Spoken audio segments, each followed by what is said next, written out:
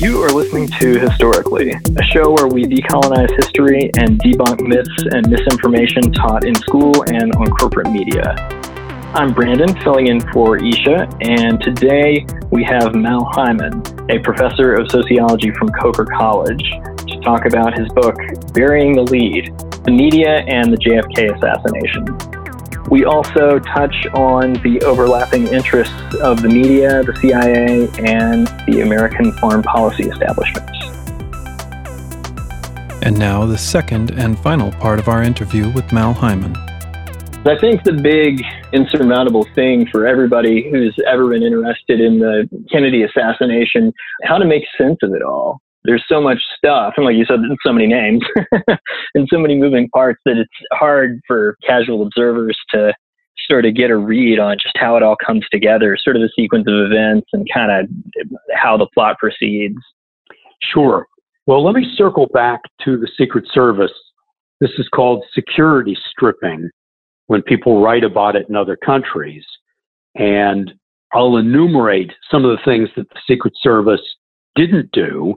And then you could see where I'm headed with, look at the head of the Secret Service, C. Douglas Dillon and all of his connections, and Earl Cabell setting up the motorcade route in Dallas.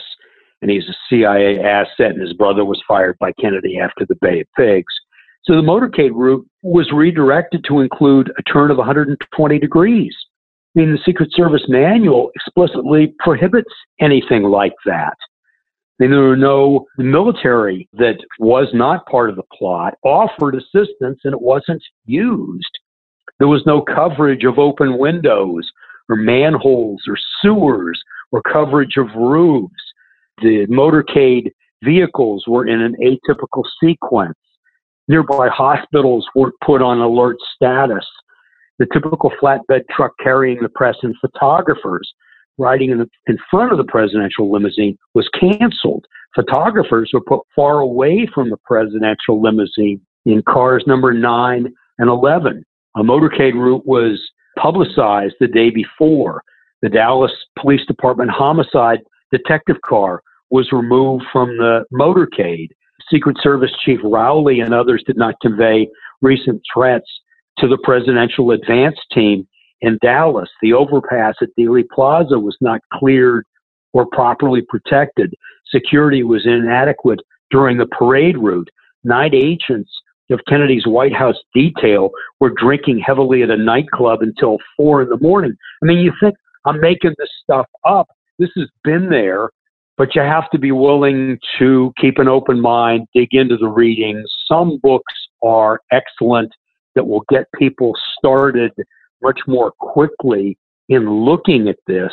One of them is Brothers by David Talbot, which is an excellent book, and it's very readable.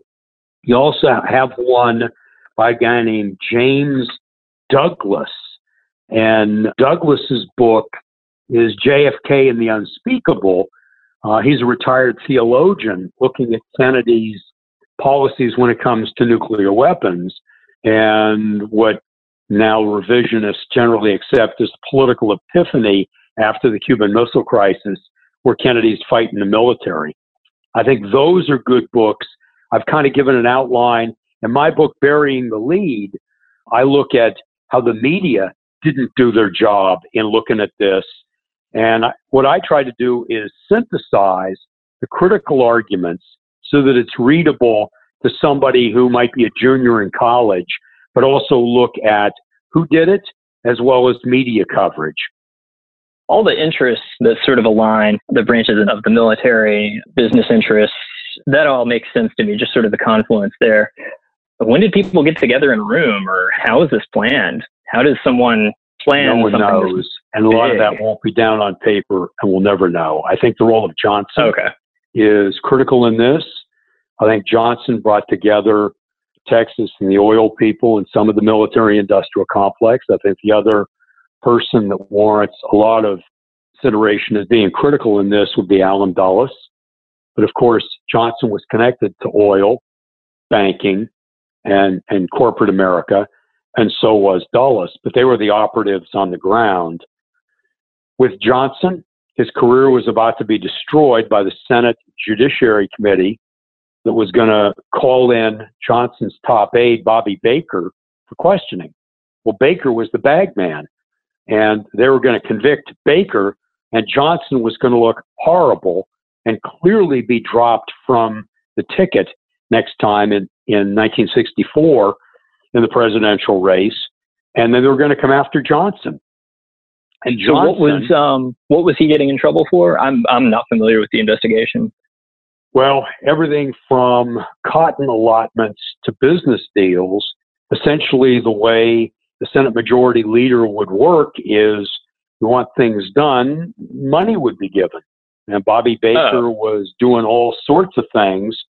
And actually, Robert Kennedy was probably, according to many sources, feeding the information to the Senate Judiciary Committee so that they would have information because they wanted to get rid of Johnson.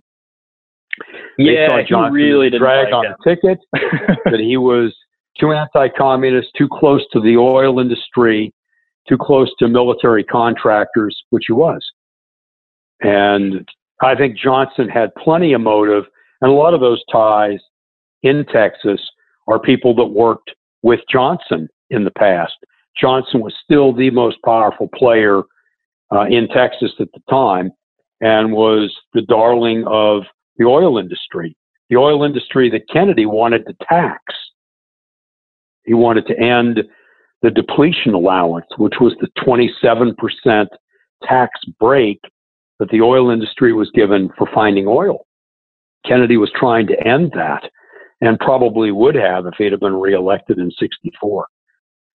He pissed off everybody at the same time then.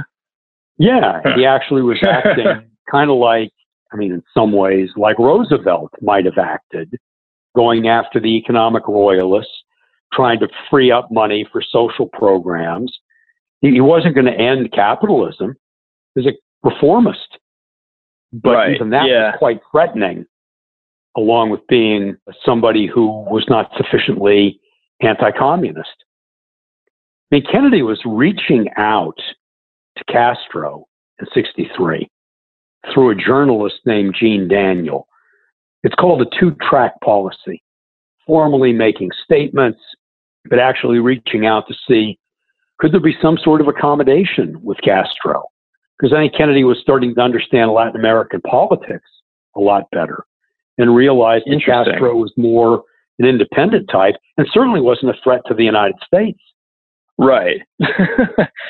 That's really interesting. I didn't know that about Kennedy. I learned a lot in this journey.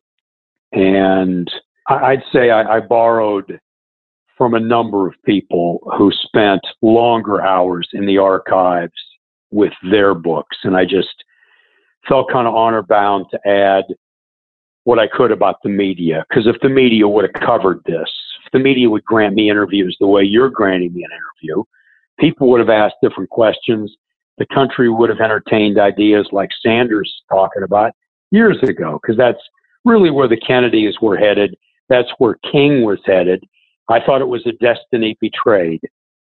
It makes me wonder now what lessons we can draw from this to, given today's political situation, especially those of us on the left, given that if Sanders were to get elected and try to do even a fraction of what he's proposed, even though it's a thoroughly moderate social democratic agenda, he's going to face a nuclear blast of hostility and just all out war from, everyone.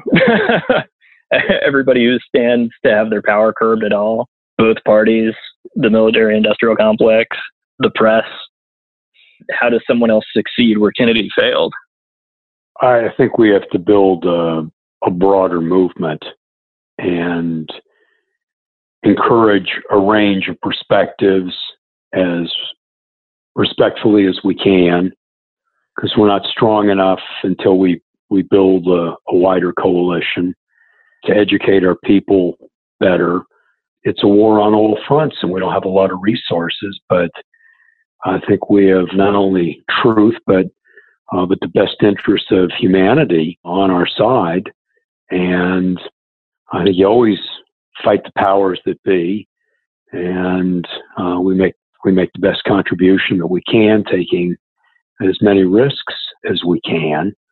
And, I agree with Martin Luther King that the truth crushed to earth will rise again. And I believe that King was on the right track when he talked about a revolution of values, and we've got to find different ways to communicate our message to wider audiences. It's why it's so valuable that you're doing the podcast work that you're doing with Isha, and it's absolutely vital for a free society to become more democratic. And I think it's fair to say that almost all the change in this country comes when people organize and speak truth to power with love the best we can. And I sometimes take it back to the founding fathers condoned slavery, our original sin, and there was pushback to get a Bill of Rights and pushback to end slavery. And these were all citizen movements. And, when we can break through to a wider group of people that this is in their interest, in the interest of humanity, in the interest of the earth, we carry the day. And we're up against corporate interests that are powerfully situated in the media, as well as every aspect of our economy. And, we're fighting on the edges, and we have to be more creative and keep the faith. Absolutely. Solidarity is really the only way forward. I mean, that it is the only real engine of any kind of significant social change here or anywhere else. I heard an interview with Professor George Ciccariello-Maher a couple of weeks ago, and he was talking about how when Chavez first came to power in Venezuela, like when at the beginning, he was not even all that left, not really. It was the collectivos and the farmers that pushed him further left. They radicalized him, and he was apparently thinking about moving beyond just kind of basic social democracy stuff before he died. That's how I understand it. And I'm now willing to be more, I think if you're in the political arena, you're not going to have much time to read. Unless you surround yourself with advisors that have read a lot, all of us are going to have gaps in our background that are going to be significant. Even if we're able to get the best of the progressives into elected office, we then have to work to educate them and protect them the best we can, because they're going to be victims of character assassination, intimidation, lies, propaganda. I mean, what we're seeing with Fox is right out of Joseph Goebbels. It's not called out as such, and academics are afraid that, that's a career ender. What I did, I couldn't get a PhD on. It's a different paradigm for looking at political science, but it needs to be said. And I think it's just saying that the king has no clothes. It's hard to get people to say it. I think, when it comes to cooperatives, there's not much written in the United States. So most aren't able to judge how powerful democratic socialism might be if you were to look at cooperatives like Mondragon in Spain or the cooperative alliances in Italy. That's right. Yeah. Richard Wolff loves to talk about Mondragon. Yeah. And, that's actually borrowed by corporate America because they know that it's powerful when you're able to get input from people. And, it comes to climate change. I think progressives will have an idea. And then hopefully if they get into office, we got someone like Sanders or even Elizabeth Warren in office. And then they would talk more to a Bill McKibben. And all of a sudden they get up to speed on what's been said at the climate accords, and they get the crash course. So I think we're all works in progress. I think we have to be sensitive to, what was it, Will Rogers. We're all ignorant, just in different subjects, just to help each other out. I had one of my epiphanies while I was teaching in a state prison back in '77. I realized there, but for the fate of God, go I. And I started to understand hopelessness better because inmates would tell me their story after we played pickup basketball games. And I'd realize, oh my God, this guy's talking from the heart. We're alone. He's not doing this for any gain. I can't help him. And he's just kind of talking to somebody that played basketball with him. And they gave up at the age of 11, 12, and 13. Well, on Campaign Trail, I tell that story because most people don't know it. I think to raise consciousness is tough, and to build coalitions is tough. And I'm reminded of Castro and King both saying, the art of revolution is the art of coalition. You got to work with a number of different groups in order to get more powerful, so I'm glad they were both extremely pragmatic. That's something I think King still doesn't get enough recognition for. Right, and neither did Castro, who's far more pragmatic the first 10 years than he was subsequent to that. And it was only when I visited Cuba that I started to see more of the shades of gray with people. And what was done very effectively at the grassroots level broke down when you have one party in power too long. Some of these are evident to many of your listeners. So it was an epiphany to me hearing about some of these things when I visited Cuba. And then the second time I visited, I had different connections and saw different things the second time, because it's not well understood what was going on there and what's going on there now. They're the threat of a good example. I totally agree. Yeah, and I think a lot of American progressives or American leftists, it's easy to sort of, like a blinkered kind of idealist view of other socialist projects in other countries and say, well, I think Cuba's socialist government should have been more decentralized, or, it kind of, I don't know, that was me for a while. I was just totally ignorant of the history. It was a while before I learned that, there's a reason that you consolidate power if you're a country under the thumb of imperialism. Because if you don't consolidate political power, you get assassinated. Right, and we tried to assassinate Castro, CIA 9 times through the mob, and I don't think the Kennedys initiated that. I would bet the house that they did not initiate that. That wasn't their style anyplace else. They didn't know what to do with Cuba, but the response after the Cuban Missile Crisis was to reach out to Castro. They had top-level operatives that were reaching out to Castro. In fact, one of Kennedy's top operatives was talking with Che Guevara. Really? They wanted to figure out, yes, not my research, but yes, and it's been confirmed, because he just wanted to live in peace with them. I don't think he wanted to emulate them, but he didn't think they were a great threat, and he didn't want it to lead to a nuclear war. Why the mafia? Okay, the CIA had worked with the mafia to do the dirty work. They did it in the Italian elections. They did it during World War II, the precursor to the CIA, the OSS, for the invasion of Sicily. They worked with Lucky Luciano. It's standard CIA style because when an operation gets put in place, they have what's called plausible deniability. Make sure you have the cover story in place before you get started. If it fails, you blame it on the mafia. Perfect cover story on it. The mafia ran Havana like it was Las Vegas, the Las Vegas of the day. They had the casinos, they were running prostitutes and drugs. They had the ties there at the highest level, so they were the operatives that could be used on the ground to get to Castro. Also, the deniability, if they couldn't, it was the crazy mafia trying to get back in power in Cuba. That's why they used them. Gotcha. The CIA has always used proxies, but I've always thought that like the mafia, it kind of makes for poor death squads. These guys shake down like local businesses for protection money. Like they're not, like expert assassins, but the fact that if they control the local scene, okay, that makes sense. You're quite right. A range of families. Some are more small-time hustlers. Some are much more sophisticated.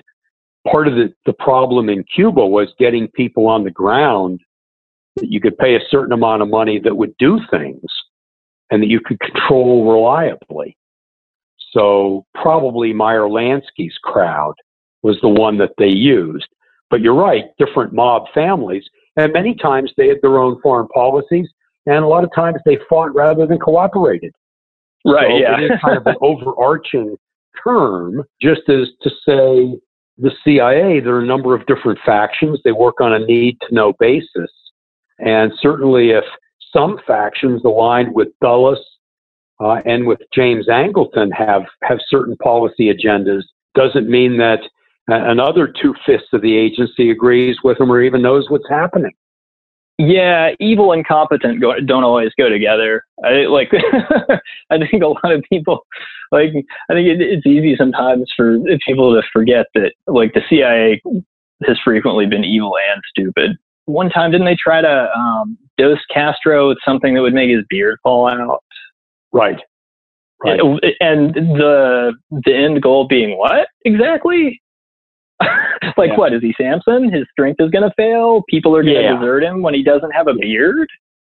Yeah, those efforts were pathetic, but then others were quite well coordinated, and the CIA is still sitting on their files, thousands of pages, 55 years later, if they've got nothing to hide, so they're still able to cover it up. So I think you have the whole gamut. You have some operatives that are learning and mediocre, and others that are polished and effective, and others that they're quite well connected and dangerous.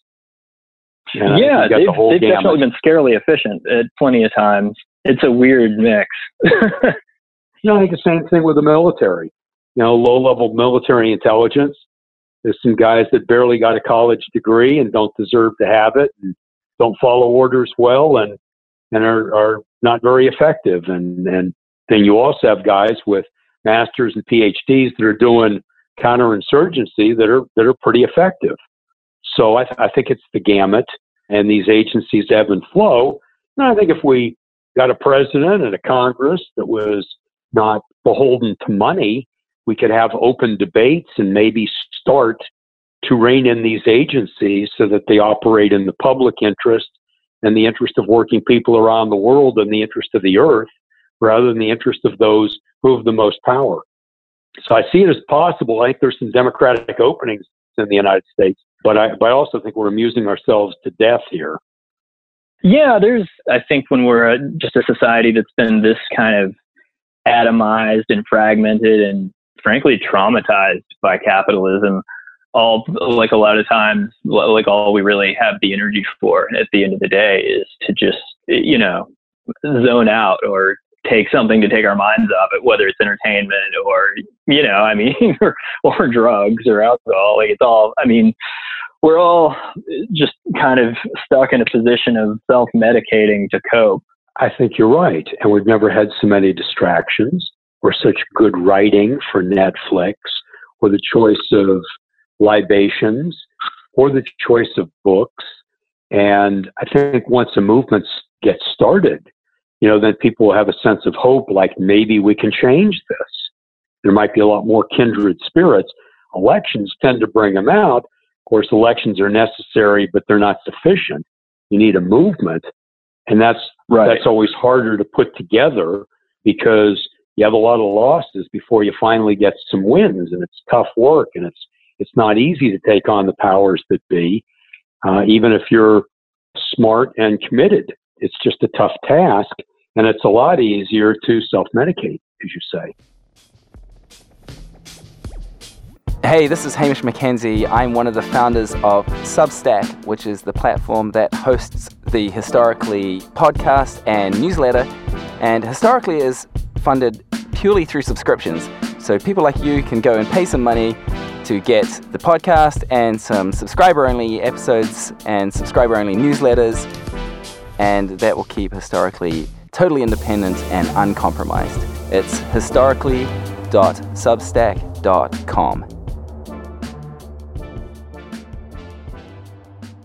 I've been really encouraged by the teacher strikes, among other things. It seems a lot of them have gotten a little bit of a taste of power, the power that comes from when we mass together. And I'm hoping that's only going to whet their appetite for more. I think it will. I think some of the observations of democratic socialists years back, if you don't have democracy in the workplace, how do you learn it? Yeah. We can't teach bourgeois democracy in the schools, and it's ineffective even for protecting small businesses. Some more reasonable form of capitalism, if there is such a thing. It can't even protect that. This is totally destructive crony capitalism that we have. So teaching for bourgeois capitalism in the public schools and in colleges is an abysmal failure. You have to learn it in the workplace. And John Dewey's line, I think, is correct. You also have to learn it in schools. Schools teach people to adjust themselves to hierarchy. And the future is theirs. They have to have some say-so in a classroom. And most teachers don't engage in honest dialogue on controversial issues. And then we make them teach the test, and we don't train teachers and don't pay teachers. And so, I mean, there's a whole educational establishment that's been taken over by bureaucrats that don't ask the critical questions that would liberate people. And we have a church that doesn't ask those questions, other than, some groups like Unitarians and liberation theologists, but they're few and far between. Absolutely. Yeah, I think particularly American Protestantism has largely been assimilated by capitalism. It's like going to Starbucks or something and ordering like a triple Jesus latte with no whip every Sunday. Right. And it's going to be even worse because they'll have their missionary groups, and they'll have their food bank. And many of them are well-meaning, but they don't want to take any risk. So you end up without them asking the serious questions about why there is lingering poverty, or people without medical care, or why we're destroying the earth.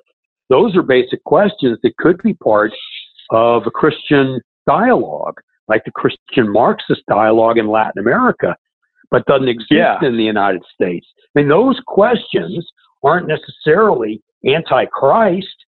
I think it's fair to say, what would Jesus say about this? He'd be pissed.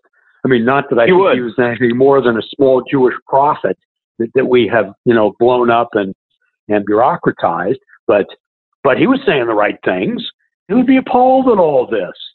And I think this is true, incidentally, in the Black community, where they're not asking those questions. Otherwise, they'd be leading the dialogue.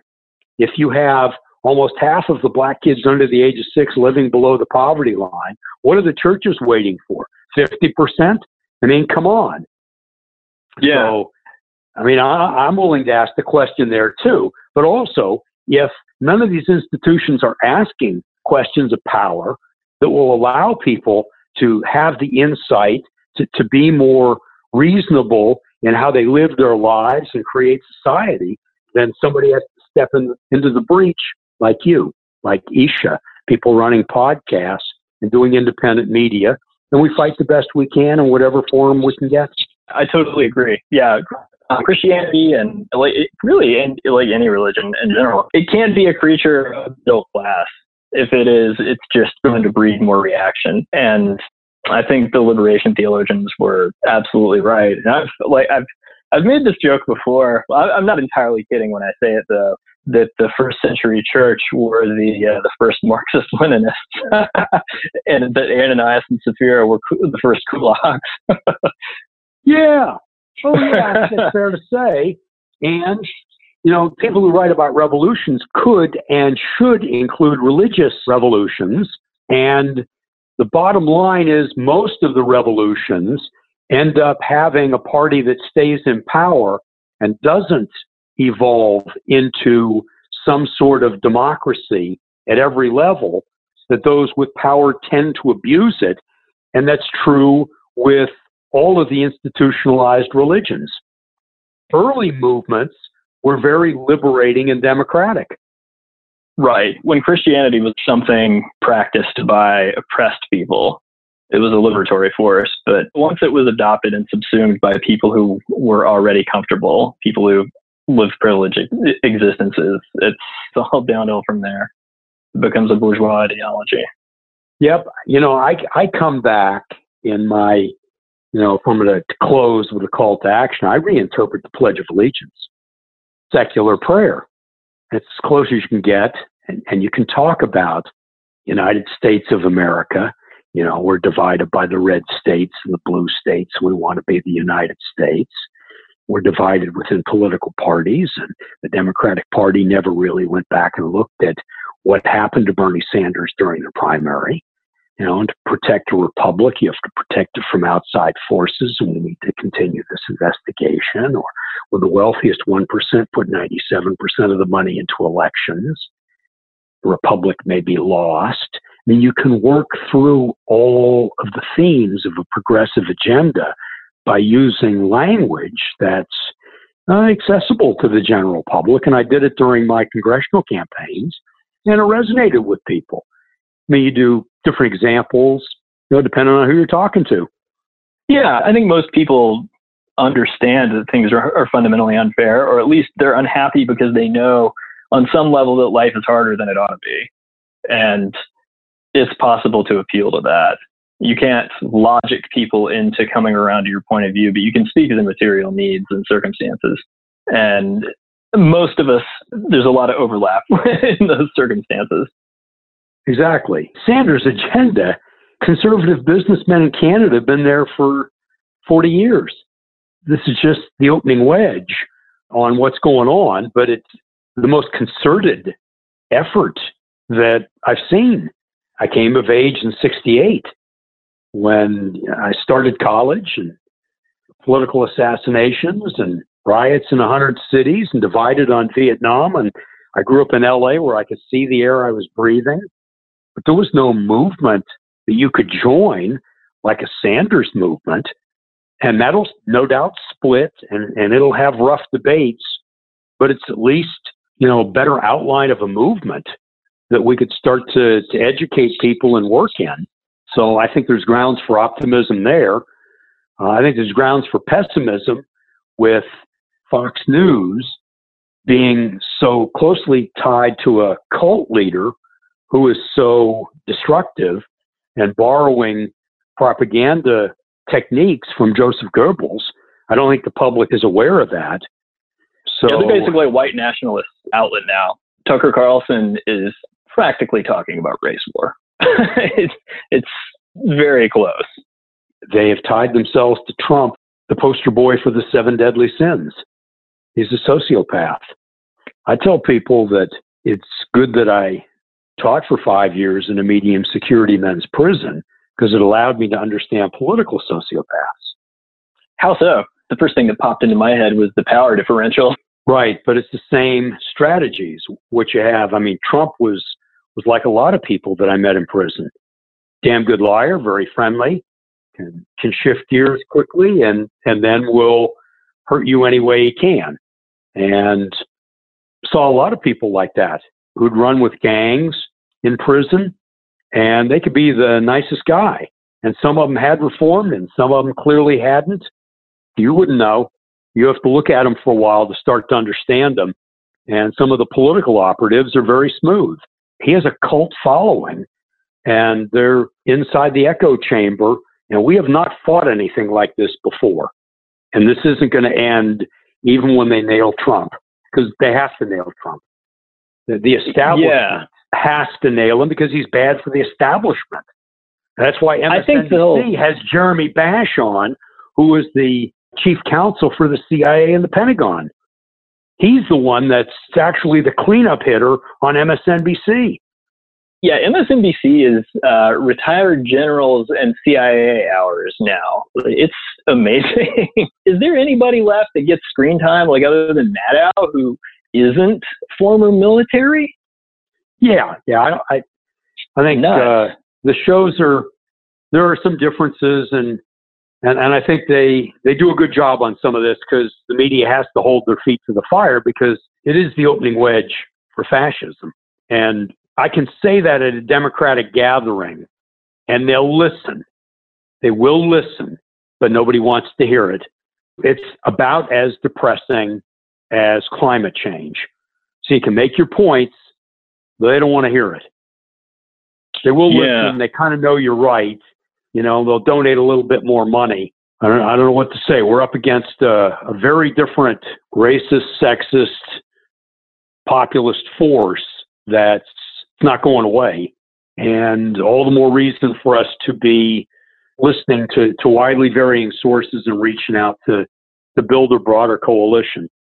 At MSNBC, I think the reporting is good. It doesn't go far enough, and I think they are a conduit for establishment figures, mainly retired, who are afraid of Trump, afraid of what he's going to do on foreign policy, trade policy, and even stirring up the wrong elements in the United States. But I don't think that's their first concern.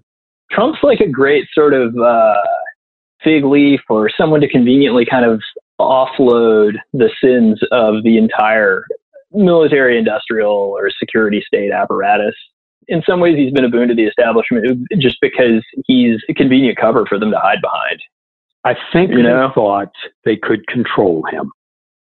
Right, that's the rub. He's sundowning at 11 a.m. and it's impossible to get him to hold a single thought in his head. Like, he's got no object permanence. He doesn't listen to people. I think there might be dyslexia. He doesn't read. And I have to think he's got you never know what he's going to come up with next. And some of it is thoughtful and interesting and reasonable and calculating, and some of it's just crass, and some of it's stupid and dangerous. And they know they can't control him. I think that some of the leaks coming out of there were coming from the military. I don't think Kelly was able to move to a position of power, but probably when crazy stuff was happening, I mean, all of a sudden, they're leaking it like they did in, Fire and Fury to some writer or to somebody else that's going to give it to a writer so that people know what's going on the inside.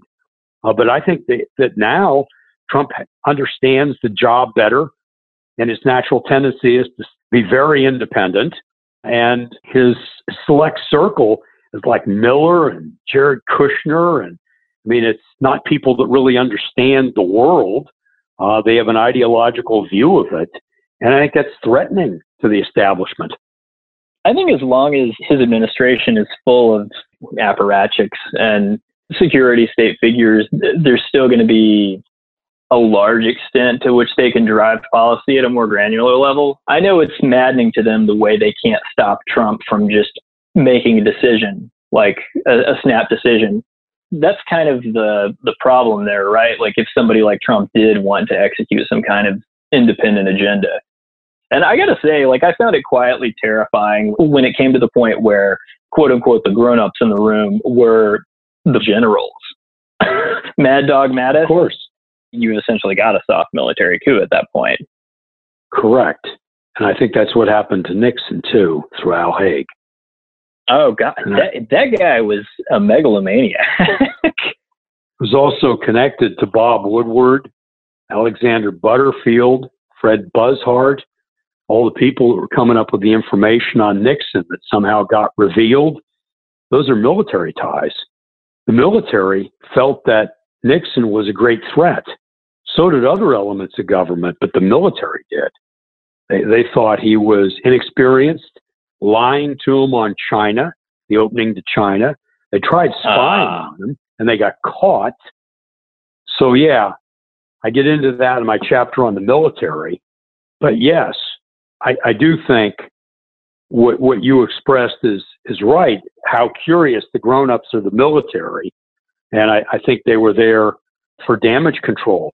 And I don't think there's much damage control going on in the policy in Iran or the policy in North Korea or what's going on with the Paris Accords are threatening to the elites. They don't want those directions. They don't know where this trade war is going. Yeah, they're definitely not on the same page with him at all on the trade thing, which is, on a certain level, I find that amusing because it's nice when capitalists fight. Mm-hmm. But like you'd mentioned before, there are always splits at a more micro level between groups of capitalists and imperialists, even if they all broadly subscribe to the same kind of larger agenda. Absolutely. And I'm not saying that that's opening wedge for a reform movement or a democratic socialist movement, but there are some elements that can work with more easily than others. And there are some corporations that donate to progressive leaders. They're few and far between. I think we're probably going to have to come up with some network of cooperatives to show at a business level that democratic socialism is effective. And I think that will win over people in a dialogue in a different way rather than it just being theory, that people will see that small d democracy can work in a classroom, that it can work in the workplace. And I think when people are standing up in those places, then they won't hesitate to stand up in the public arena to speak out for things. I think that's possible to build. Yeah, that'll be where Sanders goes. Sanders has, a bill, legislation that he's proposed on workplace democracy. So I think that's an interesting avenue for change. Exactly. Yeah, I think that's sort of one of the big opportunities I see in a Sanders presidency. Not that he's gonna eradicate capitalism, but that we would have someone in office who would not be actively hostile to left causes, and who might even open up a little space to make it easier for us to organize, for unions to form. Someone who would be amenable to left pressure in a way that other presidents haven't been. I completely agree with you. And, having politically fought through an awful lot in my neck of the woods, you were stuck with a dilemma. You can say everything you want and see it as educational, or you can try to get a seat at the table. And if you try to get a seat at the table, it's tougher. You have to do different things. And you have to work more broadly, especially in areas where there are precious few people that have a similar analysis of things. If you're not a candidate and you figure you're going to get there by being a professor, you're not going to get the invitations that you think anywhere else. You'll be able to speak in a classroom and get 10 invitations over the period of a year, and that'll be it. If you run for office, you get a chance to give 3 speeches a day, say different things. So, and then if you want to win, you got to figure a way to get there. Sanders figured a way to win.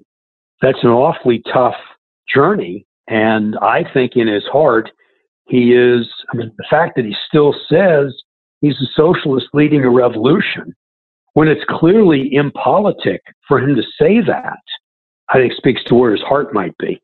Yeah, I've wondered a lot how much of the more radical, younger Bernie Sanders is still there. Well, I think it's there. The Workplace Democracy Act that he sponsored with Senator Pocan of Wisconsin, that's, my goodness, that's just trying to do it from the inside, trying to open up possibilities for it. I'll bet you if he got there, there'd be seed money. We'd be studying these things. They'd be making their way into the textbooks. Now we're totally marginalized. There's nothing on workplace democracy in textbooks in political science, economics, or sociology, even for college students. Oh, yeah, absolutely. I know that's something that Howard Zinn and Noam Chomsky both hammered on about for decades now, just the way that the entire history of labor struggles in America has effectively been erased from in secondary education and, the history that most of us are exposed to. Even on Labor Day, we don't get a labor lawyer or a labor organizer on mainstream media to talk about the plight of workers. We never get a worker on minimum wage talking about what life is like, even on Labor Day. That's how marginalized we are. And no one knows what May Day is either. Nobody even knows about that here. I saw pictures of Havana. The streets were full of just tons of people. They know what May Day is. Yeah. And you read through Castro's old speeches, and they're remarkable. That shouldn't be lost to American history, but a lot of it is, and as is the whole Cuban experiment in trying to be independent. Yeah. And, I think an interesting experiment that's still evolving. And there's a reason there's no crime. You can go to Havana, enjoy good music and a good meal, $6, and walk home at night, 1:00 at night, and it's safe. That's and fantastic healthcare. Oh my goodness! Had a doctor who is an eye surgeon. She was in her 50s. Talk about how great it was that she was able to serve her country by working as an eye surgeon in Paraguay, rural Paraguay, And that's why the Cubans are liked throughout Latin America. They send their doctors out. And she was going on about how much the victory of the revolution has meant to her family. I mean, this was in 2015. She's talking about this to me, using the language of the victory of the revolution. Didn't have to. She's a doctor, doesn't own a car, and is happy with their system. No, it was revealing, very humbling. Yeah. Doing a lot of things right. Yeah, absolutely. There's a lot we can learn from projects throughout the global south of the left. I think we don't need to, it's not just a matter of us getting outside of our own heads and learning a little bit about other people, but it's also something that can give us a little bit of hope. We don't have to reinvent the wheel. Others have gone before us and shown the way. Absolutely. You're right. Cuban example, back when I visited 2008, a woman in her 70s was a block organizer, voted in that position. She controlled a 6-block area. That was her responsibility to report to a level below the city council. And, they'd make sure students got to school and that people who were drunk on the streets would be taken care of. And young men from the area would take their turns walking the neighborhood with the police at night so that everybody was part of that watch. And asked her, how many people in your group? She said, about 200. How often do you meet? About once a week. Well, how many people come to the meetings? About 100 once a week. Wow. We don't have that in most of the United States. So at the grassroots level, people believe in the system. They're working to try to keep their communities in better shape. And there's some of this structure in recreating a society can be borrowed by the United States and the rest of the world. And it doesn't get much talked about or written about. So I agree with you. There are a lot of good examples out there. And I got to tell you, it's been a pleasure talking with you. Maybe next time we'll talk more about workplace democracy. That'd be fantastic. Thanks for being so generous with your time. I've thoroughly enjoyed it. Would you let the listeners know the name of your book again and also where we can find you on social media? Sure. Burying the Lead, the Media and the JFK Assassination, Mal Hyman. It's Trine Day, and it's on Amazon. So you can order it there too. And as people read it, I'd love to get feedback, and people can find me at Coker College in Hartsville, South Carolina. Look forward to continuing the dialogue. It's been a pleasure talking to you. Thanks so much. Take care. Music for this show is done by Rectech. You can find him on SoundCloud and on Spotify. WRECKTECH.